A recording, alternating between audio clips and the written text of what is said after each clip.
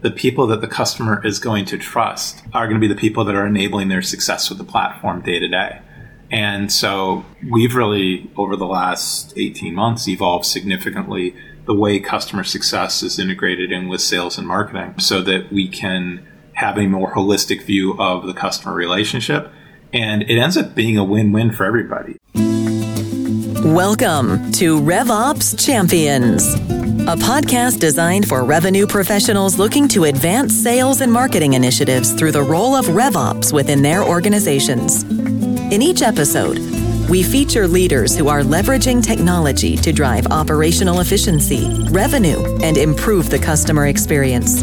Listen in and learn how to become a better RevOps leader within your own organization. Let's get started.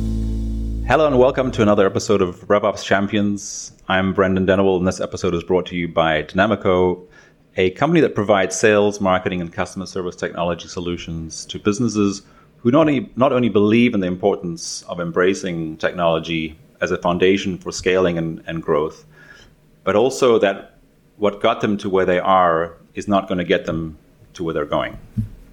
A core belief of RevOps Champions and Dynamico is that every business, no matter what industry they're in, thinks like a technology company.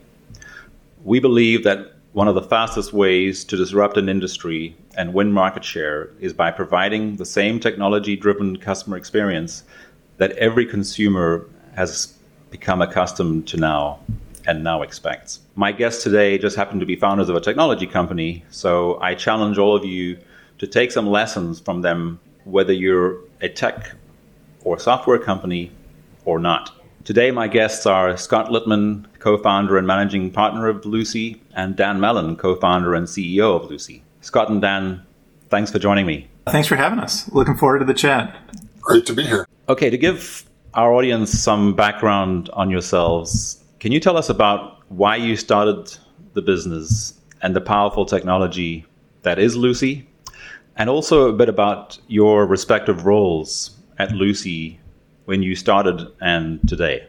Yeah, I'll lead off. So, we began this journey about 5.5 years ago, and Dan and I have been business partners for pretty much most of our adult lives. As entrepreneurs, it's our fifth venture. And the commonality we've always had is everything has been in some form of marketing services, marketing technology, ad tech, and we're always looking for the next big thing. And we had just successfully sold our prior business about 5.5 years ago, Magnet 360 to Mindtree out of India, where we had built a leading edge consultancy in the Salesforce world, really combining sales and marketing data and doing really innovative things for large companies. And we just fell right into this idea that, what's next? We're always, looking for what's next. And in the case of Lucy, we were looking at how can AI play a role in large enterprises at allowing information to be found. If you think about every company is experiencing a growth in the data that they own or license and that's available to them. But just because you have more data doesn't mean that you can actually use that data, that you can find the answers that you need. And we felt that this was a problem that could be solved through automation, ultimately through automation driven by AI.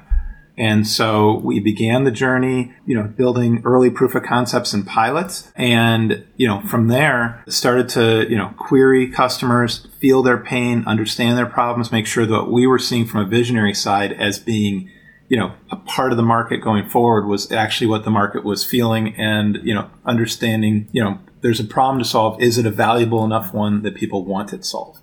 And so, yeah, that's where we began in all of this. Thank you, Scott.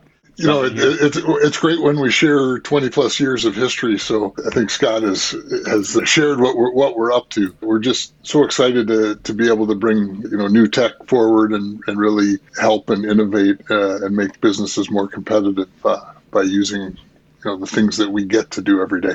Yeah, that's awesome, and that's and of course helpful to sort of set the stage here. So Dan, before we talk more about Lucy specifically, I've been itching to ask you what you're seeing right now with regards to the level and velocity of investment by mid-market and larger businesses in technology as a way for them to stay competitive and scale. Do you think businesses outside of the software space are doing it, in other words, adopting it as quickly as you would expect? It's an interesting thing just, in normal times. And here we have COVID and questions about all the things happening in businesses. There was a dip immediately as the, pandemic hit.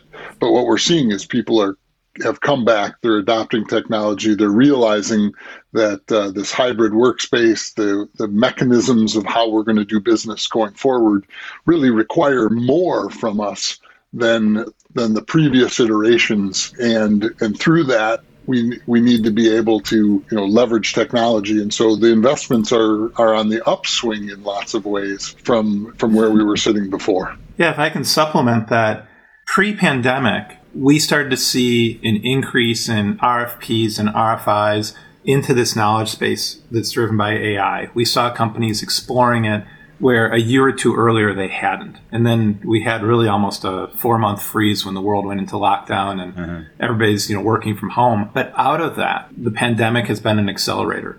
Because all of a sudden, as a business, you're trying to figure out, all right, how do we support people working in remote locations? How do we support people working from home? How do we use technology to accomplish what has become required so that we can be efficient and do business? What was a nice to have has become a must-have. And, if you think about for our technology where we're helping to, create greater access to all of the all of the information a company has for a given role or responsibility, water cooler talk is gone. The, passing time between meetings is gone. And that ability, hey, if I can just grab Dan for 5 minutes, well, that's now it's a message on Slack or Teams or it's an email. And how do you, increase that access to information or availability of information? And it's technology that is supplementing that.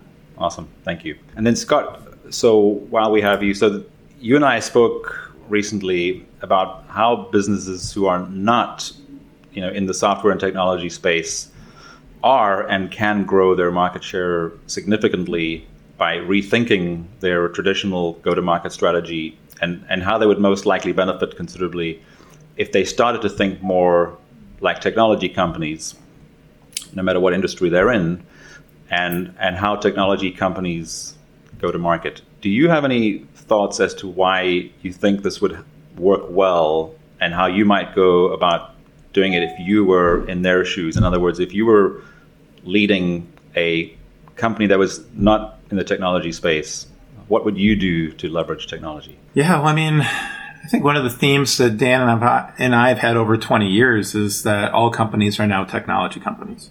If you think about it, there was the earliest era of the web where it's like, oh, look at these new startup companies and what they're doing online. But, if you're E-Trade or, Ameritrade in the online space, pretty soon if you're Schwab, you have to be a great technology company to compete against the technology companies. A Wells Fargo, a U.S. bank, has to be great with their online presence. And then if you're the small community bank, you're stuck with, I don't get to hide behind, I'm the small community bank. I have to provide tools commensurate to Wells Fargo, or otherwise people are going to say, I get to go there. And the same thing happens in retail. Everybody has to compete against Amazon, which is unfair because of the technology they have. But the thing is, it means that we're all technology companies. And so as I think about in the next era that became personalization on websites, everybody had to catch up. Then you look at the next era of marketing automation.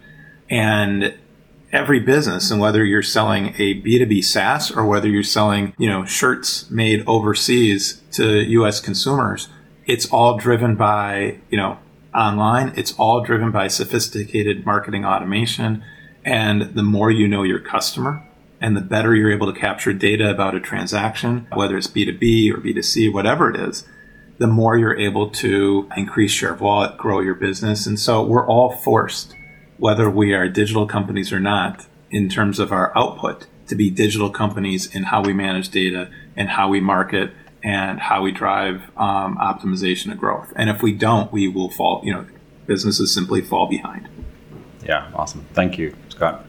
So Dan, back to Lucy. So here at Dynamico, we believe that in addition to the table stakes of a well-researched, market, clear mission, a solid plan, great people, and a strong culture, the lifeblood of the high growth modern business is three things: data, process, and technology. So that's how we think and how we help our clients at Dynamico. I know that data, primarily unstructured data, was what you, Scott, and Mark identified as the big recurring issue that the three of you saw as an opportunity to help fix. Can you tell us more about how the data issues show up and how Lucy is part of the solution to managing all of that data? Absolutely. It's interesting because when people talk about data, they talk about big data.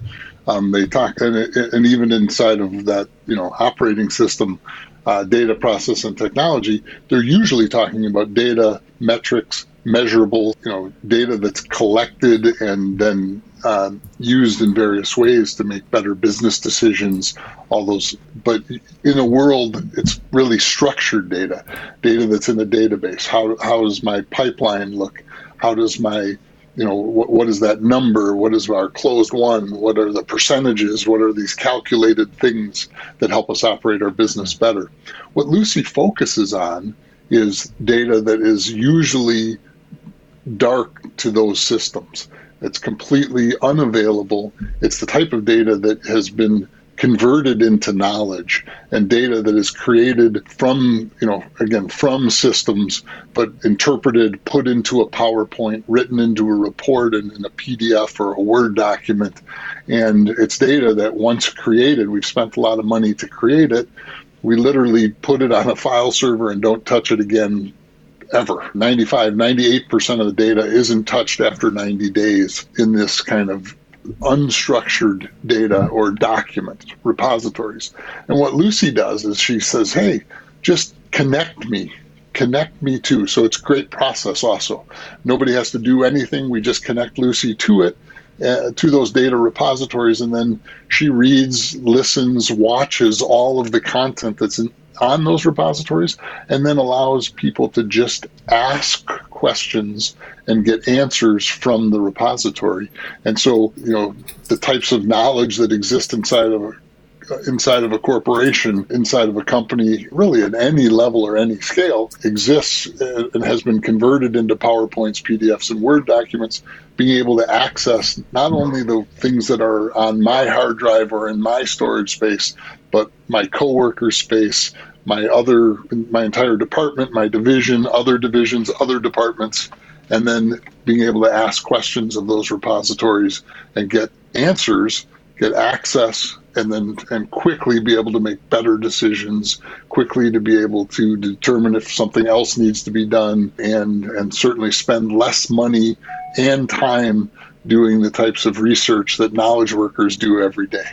Yeah, no, that is awesome, and I think one of the things that we've seen also as we roll out these integrated technology solutions, that the benefits are both on the upside. In other words, they help you generate better revenue faster. But then, of course, also on the bottom, when it comes to the bottom line, you talked about the efficiencies and the savings, where you have Lucy doing the work of who knows how many people, and of course it depends on the organization.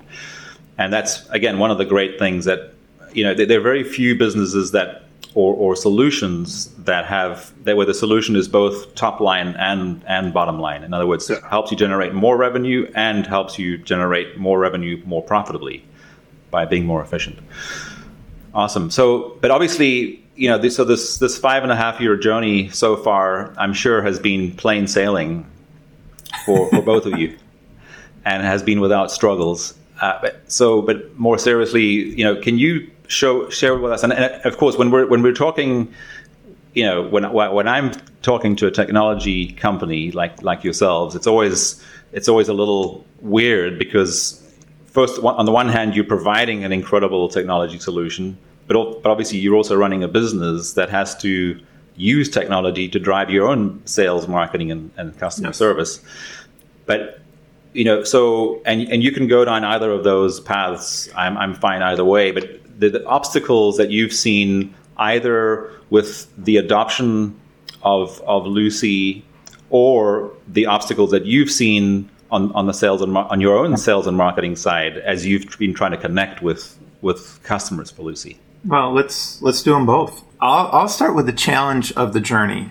For Dan and I, we are experienced entrepreneurs. We've built Inc. 500 companies. We've been E&Y Entrepreneurs of the Year. We've been there and done that before. And yet each journey has its own challenges. And, if you think that, you look down the road and there's 10 giant potholes, and with experience, as we drive down the road, we get to skip 6 or 7 of them because, hey, I've seen that one before. I know how to get around it.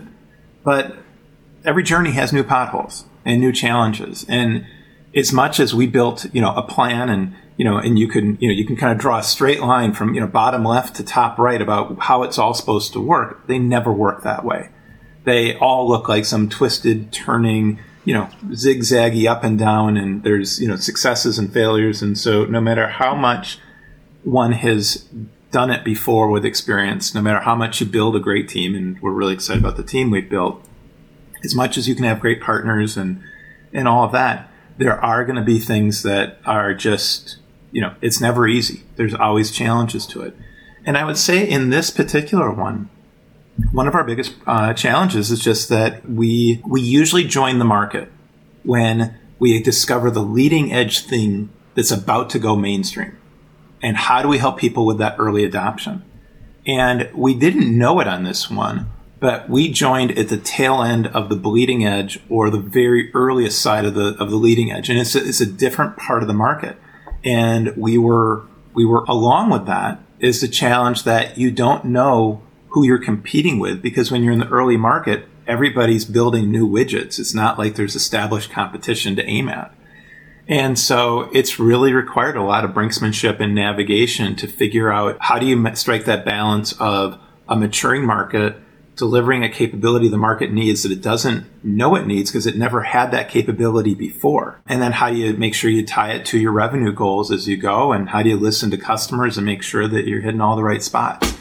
And so it's been the most interesting of our journeys, but it's also been more challenging than we would have expected going in because there just have been a lot of new challenges to go with it. And Dan, I don't know if you want to supplement that, but it's, I feel like we've had all the classic entrepreneurial challenges because it's an emerging early stage market. Yeah, I mean, it's a really, really cool technology. From the moment we came up with our first kind of alpha proof of concept, we have been blowing people's minds on what Lucy can do, right? So that part is really easy. The harder part was, okay, we've blown your minds, but how do I implement that in my company? Am I ready? We've, always been, we were dragging people across at the beginning. And early on, while Lucy was cool, she really wasn't as good as she is today. And in the last, I'll call it the last couple years of this journey, she's gone from being cool to being absolutely mind-blowing successful in what we're trying to do, where she pinpoints the answer, she gets you to the right place, she allows you to quickly scan through, again, a whole series of repositories or data sources or different places, and quickly, boom, boom, boom, and I can move and do things. And, again, companies 5 years ago were testing, proving out, dipping their toes. It was, innovation groups that didn't even have a path to deployment. They would just try it. They would find successes, but then they wouldn't buy or wouldn't expand. So we had lots of implementations of 10 users, and now we have lots of implementations of thousands of users. And that difference is really, the company's ability to adapt, roll out, and leverage the technology versus dipping toes in new technology. Yeah, it's interesting that sort of back to what Scott was saying also, that new journeys have new potholes, which again is part of the core belief that I mentioned at the beginning here, which is what got you to where you are isn't going to get you to where you're going. But the other irony, again, for those of us in the technology space, is that a lot of these changes, of course, are caused by technology. So evolution of technology is what's changing the behavior of consumers in the B2C and B2B world, and we're having to deal with those changes in technology the same way that people who are not in the technology space. It's a tremendous observation, and if you look at in the public market, the growth of data, you look at the amount of data that's, there's studies that say, or there's data that says that the amount of data being created is growing exponentially. That, if it took, 1,000 years to get to a certain set of data, that with the advent of the internet, within a couple of years, all of a sudden, you doubled. And that's been going on, ongoing. It's like Moore's Law, where there's just this increase. And it is driven because of technology. But then all of a sudden you have a problem that I have all this data, and just because my company owns and licenses, it's expected, it's available to me. But if I can't find it, or if I have to spend all afternoon, here's we see queries every day where somebody, is saying, I'm looking for, the Gen Z trends in the soft drink market in the European market. And, with Lucy, one of our customers does that. And, within 30 seconds, they have, 10 studies or reports from different sources across the globe and filtering tools that allow them to hone in and get even more and more precise and do that sort of work in seconds. Without Lucy, they either would hire somebody to try figuring it out for them net new because they would think they don't have it, or they would log into one of 40 different systems with different logins and different interfaces and find collections of documents, open them, hit Command F and do keyword searches, and it would take hours and hours and hours, and they couldn't get it done right. Mm-hmm. And so the reason there is so much data is driven by technology. So now we need technology to get to the point where I actually can find what I need. To add to that, right. We're talking about these knowledge workers spending 25% of their time looking for the answer. We've done studies with our customers and surveying of groups of hundreds of users saying, how much time do you spend looking for data? How much of your week is? And it can get to 20-25% depending on the role. And it's a quest to find data they can't find. Yeah, and of course, and that's just the one alternative, because the other alternative to your point is that they go and reinvent the wheel for the 100th time and go and do the same research that 100 people before them have done, which of course is equally frustrating and expensive. Yeah, I always like the example, and I'll mention this because it's a local company but not a customer. But I always look at General Mills, and I think, how many times has the new brand manager, because they change all the time, studied the buyer of a sugared cereal? Because it doesn't, if you're buying Lucky Charms, you're buying, Captain Crunch. It's the same audience. But how many times has somebody said, I'm going to study this as if it's never been done before, and yet as a company, they've studied that same audience hundreds of times. Right. Good stuff. Okay, so now back to, what's working well. So, we've now talked about some of the challenges that every business faces, especially if you're trying to do new things and smart things to try and gain market share. Could you share with us what are the things that are currently working well for you? I think Dan touched on it a bit, which is just, going from pilot customers that were innovating and putting the toe in the water with deployments at, 10 users and experimenting, to the market has matured, our technology has matured, and, commensurate to that, we have, deployments with, hundreds and thousands of users. And getting, and increasingly we're seeing more users every day that, and the system actually gives a feedback loop on this, where Lucy will say, I did save that user over an hour. I saved them hours of time. And, those were things that were on a whiteboard and as a dream, 4 years ago. But they're everyday occurrences. Actually, Dan and I get kind of excited. We get flagged with little notifications every time a user saves time. And so we've actually, we've had to create mail rules that filter all this stuff away because it's happening constantly across this, audience of users. And, I suppose that's obsolete because we now have dashboards that tell us the same thing. But it's that evolution of the market, both our evolution as a company, evolution of product, and evolution of our user base, and evolution of the buyer mindset to realize they have a problem that can be solved and should be solved, is all stuff that's working hand in hand to allow us to grow. Yeah, one of the things is, we talk about the use case for Lucy, and because Lucy really can attack any data set and across all areas. We as a small company can't attack that as our marketing efforts happen. So as an example, we've really focused in initially on marketing and research and insights groups, partially because that's a big part of our history. So we know how to talk to them and we know exactly what they're trying to do. And so huge success there. But in light of this podcast, sales enablement is a secondary but huge and growing market for Lucy, where we have, recently for a pharmaceutical company rolled out, I shouldn't say recently, it's almost in the last year, but we've rolled out 450 in their sales organization, leveraging Lucy to access all of the content that allows them to be better in documentation and sales. And this is a place where they had an existing system in a different light, where they had access, and where Lucy is, multiple times better at being able to access and find the documents and get those sales reps, which, sales reps have 32 seconds for every question, right? They want it now, let's go, here's the answer. And it's been hugely successful. And we have other, kind of sales enablement places, but Lucy's used in IT organizations for IT to support documentation. And, we had, back in the test days, we literally put in aircraft engine maintenance manuals, and Lucy can find the answers there too. So great structured manuals are pretty easy for Lucy to work with, because they're just written for AI. It's like they're written for AI to be able to interpret and run with. And so across the board, Lucy's got great use cases. We spend a lot of time determining what those are, what the data is that matches, and then the success happens by itself as the users adopt.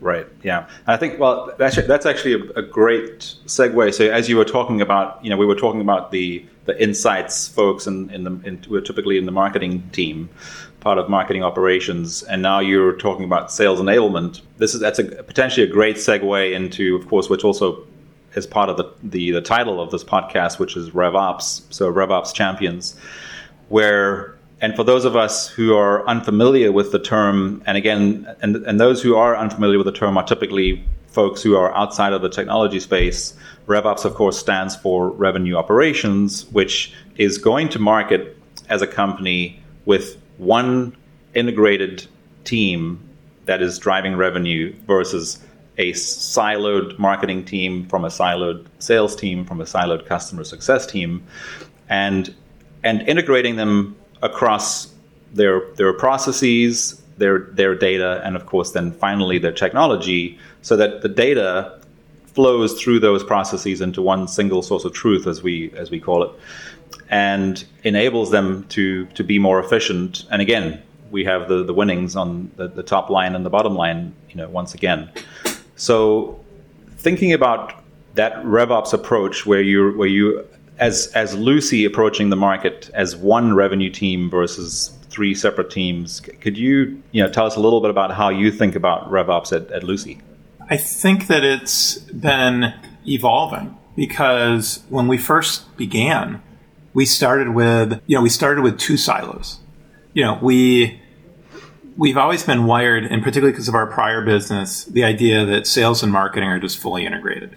That you can't have these things separated. The marketing team is working hand in hand with sales. They're creating data every day through their systems that allows salespeople to be more dialed in and more effective, and the sales team has to pay attention to those cues.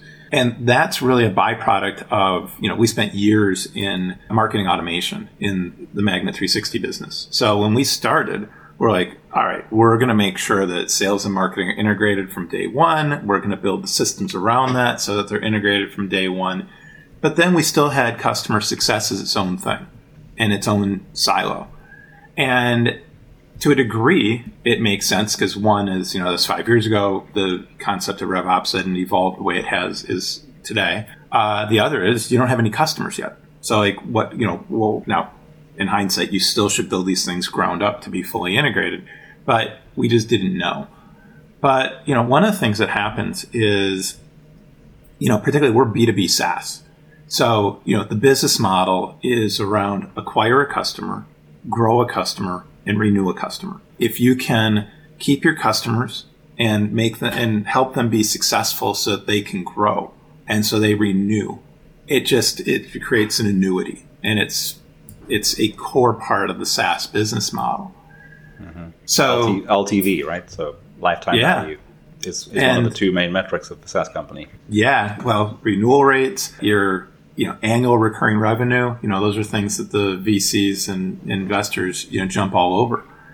And so one of the things that became abundantly clear is that sales, marketing, and customer success need to be integrated, and they must go hand in hand. And so we're still evolving in that journey, but we've become dramatically better. It means having a part of customer success that becomes account management. They're also tied into your CRM and marketing automation programs. You start thinking them in what are the sales methodologies and marketing methodologies that impact that team, that in our earlier iteration we would have said, hey, CS just is, support and help people out, and, sales can be responsible for renewals and growth, but it doesn't really work that way. The people that the customer is going to trust are going to be the people that are enabling their success with the platform day to day.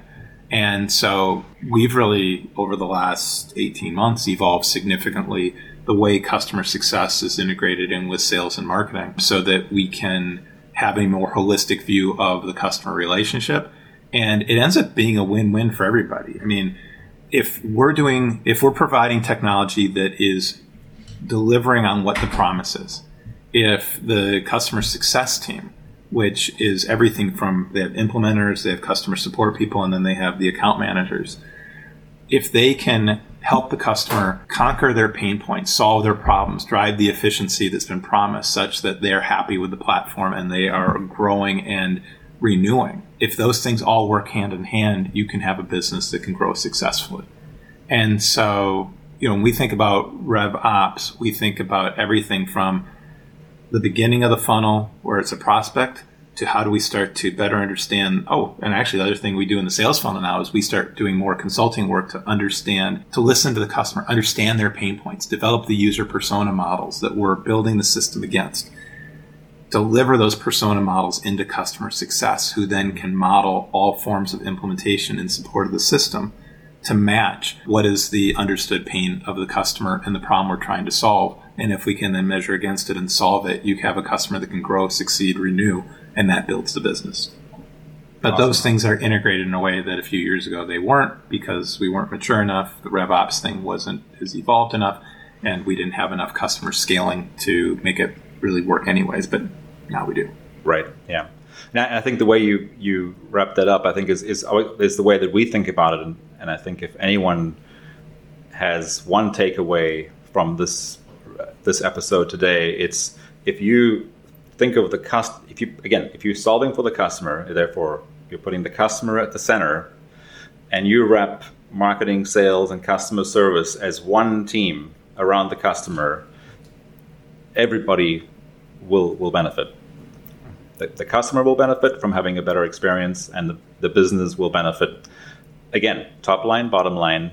But one of the biggest hidden values that we've seen in the work that we're doing, that's kind of a very serious bonus, especially today with a challenge of talent, is it is a huge factor in retaining some of your best talent. Because when teams are working in an integrated way and everyone's clear who's doing what and the handoffs are clear and the visibility to the data is always clear, people are happier at work. And so that's kind of the big bonus that we're seeing right now, is that you have happier employees when you do this. One of the things that we discovered through the process is, and had heard for years in other businesses, was the sales rep gets rewarded for all the hard work of the customer success or delivery teams, and so over time we've had tried to do better to have incentives and rewards across the organization based on those deliveries. But by including customer success in that process, they feel that ownership that they've always had, but also now the rewards for that ownership. Mm-hmm. And in all fairness, I have to say that the mentality that's driven us to a more integrated business has come from an integrated leadership team that we have listened to. It's our head of customer success has been paramount in this journey, in this evolution on how we drive these things that are integrated. Like Dan and I thought we've always been kind of ahead of the game as far as integration of sales and marketing. but it's been driven by the team as well. And we've got a great team. It's important we listen to them because they've got great ideas, and that's been part of the journey for us too. Absolutely. So that being said, we still know that the majority of businesses out there, again, primarily outside of the technology and SaaS space, are not doing this. And I want to come back to what I was saying earlier about what got you to where you are is not going to get you to where you're going. There are so many successful businesses who, I used to think, well, they almost did it by mistake. But clearly there was a lot of hard work and perseverance and grit that got them, to success. But that does not mean that they will continue to be successful if they are closed to leveraging technology. So if you had a message to give to businesses who have been, business leaders really, right, who have been afraid of technology for whatever reason, it could just be the fact that they haven't grown up with technology, and because they've been very successful their entire careers without technology. What is some advice that you could give business leaders like that to be more open to adopting technology as part of their mechanism for scaling and growing? It's interesting. One of our core values is constant evolution. And we assume that we have to evolve, but it has to become a core competency also, right? So things change, times change, and we need to be open and adapt to those. And while we're entrepreneurs in the tech space, this is a gray beard, right? We've been at it a long time, and so you can't be afraid of these new technologies and adoption. And I go back, I spent a decade at 3M early in my career, and the internet came along, and people were afraid of it, and the number one use of the internet at that time, internet email only, was middle-aged managers communicating with their college students, and we were then paying by the transaction. My answer then was, oh my God, that's great, because they're going to know how to do it when we need to be able to do it. You have to have this attitude of, we have to try these new technologies. We have to be aware of what they are. We have to, survey, and not just because it's a shiny object. We don't want to implement shiny objects. We want to implement business purpose. How can this be used for competitive advantage? How can we lead? And again, going back to Crossing the Chasm with Jeffrey Moore, there's this technology adoption life cycle. And so we're not saying everybody needs to be on the bleeding edge innovators, but you have to be, even an early adopter, or what they call the herd, but you need to be on the front end of the herd. And that's really where most businesses feel comfortable, is to be in that group of adopters, but you got to watch what's happening, and you're going to be outcompeted very quickly if you're not playing the same game as everyone else. And so again, it's your natural reaction is to be reticent, to hold back, but open your eyes, read, learn, and get yourself comfortable with technology. And it doesn't have to be scary. The other thing is, great vendors can help you in this case, where you have people who are doing this type of work, who understand, and aren't just doing it, again, for that bleeding edge, but the ones that are working with, the solid blue chip Fortune 1000 type companies. It just becomes a great opportunity, and they can help you bring in those technologies and leverage them. Awesome. Scott, would you have anything to add as advice to leaders, again, assuming that they're leaders of companies that are not technology companies, that they might be more open to adopting technology as part of their solution to grow? Yeah, I'm totally aligned with Dan's answer, and I'll just add, it's fun to be inquisitive as the leader, as the entrepreneur. It's good to think about how the world is changing and how it's going to have an impact on the business. It's good to think about, how can I be better than I was yesterday? And the world has changed so much. You just can't sit still, or you're going to put yourself in a penalty box of your own creation. Great. One of the things that I wanted to make sure I mentioned today is, and you've both mentioned, your prior success at Magna 360. And I think you're both aware of this because we've known each other for a few years now. But you might not know what an inspiration you both were, in fact, to us when we brought Dynamico. Dynamico was founded in Spain, which is why we ended up with a name that is based on the Spanish word dinámico, which is the Spanish for dynamic. When we moved to Minnesota in 2012 and reincorporated Dynamico here, we started reading the business journal, as a lot of people in business do. And very early on, and of course, one of our favorite things that came out every year was the Fast 50, which of course you guys have been on I don't know how many times. And we started looking at the things what were the commonalities and the threads that were leading to success of the companies on the Minnesota Fast 50.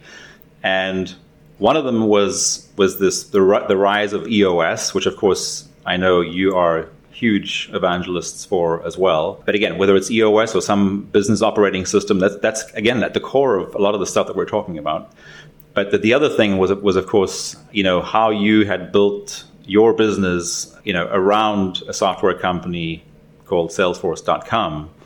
And that was a huge inspiration for us because, of course, Salesforce is still the market leader when it comes to CRM, which again is what we believe should be at the core. In other words, that single source of truth is typically a CRM, and Salesforce has been the leader in that space since they've been around. And I wanted to make sure I thanked you here publicly for inspiring us to go in that route, and of course, which led to us eventually becoming a HubSpot partner in 2014. And we've essentially built and grown our business in exactly the same way, sort of using as much of the playbook as we could figure out from Magna 360 that you did. We're trying to replicate with at Dynamico, and it's just such an incredible space to be in, where you can take amazing software, whether it's one solution. But nowadays, typically, our clients have anywhere from 17 different pieces of software that we're integrating for them. The most common ones, of course, are going to be HubSpot, because that's what we focus on. But in many cases, they still use the Salesforce CRM, and we then integrate with the CRM, and again create that RevOps system around their data and processes. So thank you again for your inspiration, and of course for joining me here today and sharing your knowledge and all the value with our guests. And so in closing, did you have any other questions or thoughts either for me or our listeners? Well, the great thing as we talk about RevOps and opportunity is, we appreciate the compliment, and hopefully have inspired you to do better and all to accomplish more than we've been able to do. That nothing makes us happier than to watch the entrepreneurial economy, and specifically in Minnesota and the Twin Cities, but really across the globe. And we have had our hands in nurturing and mentoring and growing and leading, watching those who have been part of our earlier successes become and eclipse us. Nothing makes us happier.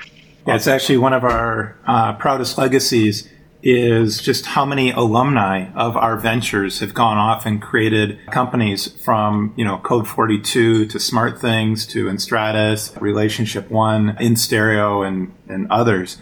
And we just love seeing people that we've worked with going off and creating things. And then beyond that, we co-founded the Minnesota Cup, which has had, what are we at, 15,000 participants over the last 16 years.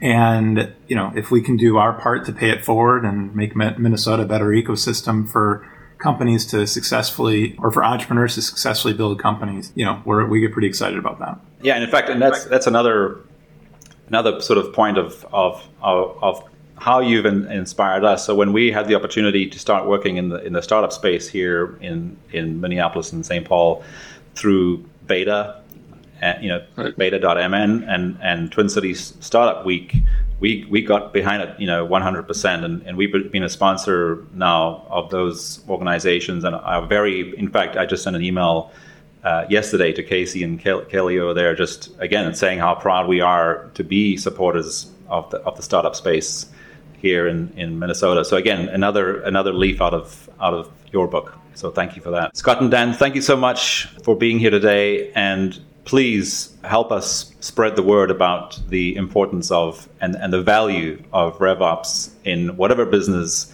and whatever industry. Thank you. Thank you for checking out this episode of RevOps Champions. This show is powered by Dynamico, a HubSpot consulting firm helping businesses level up the technology systems that power their ability to scale.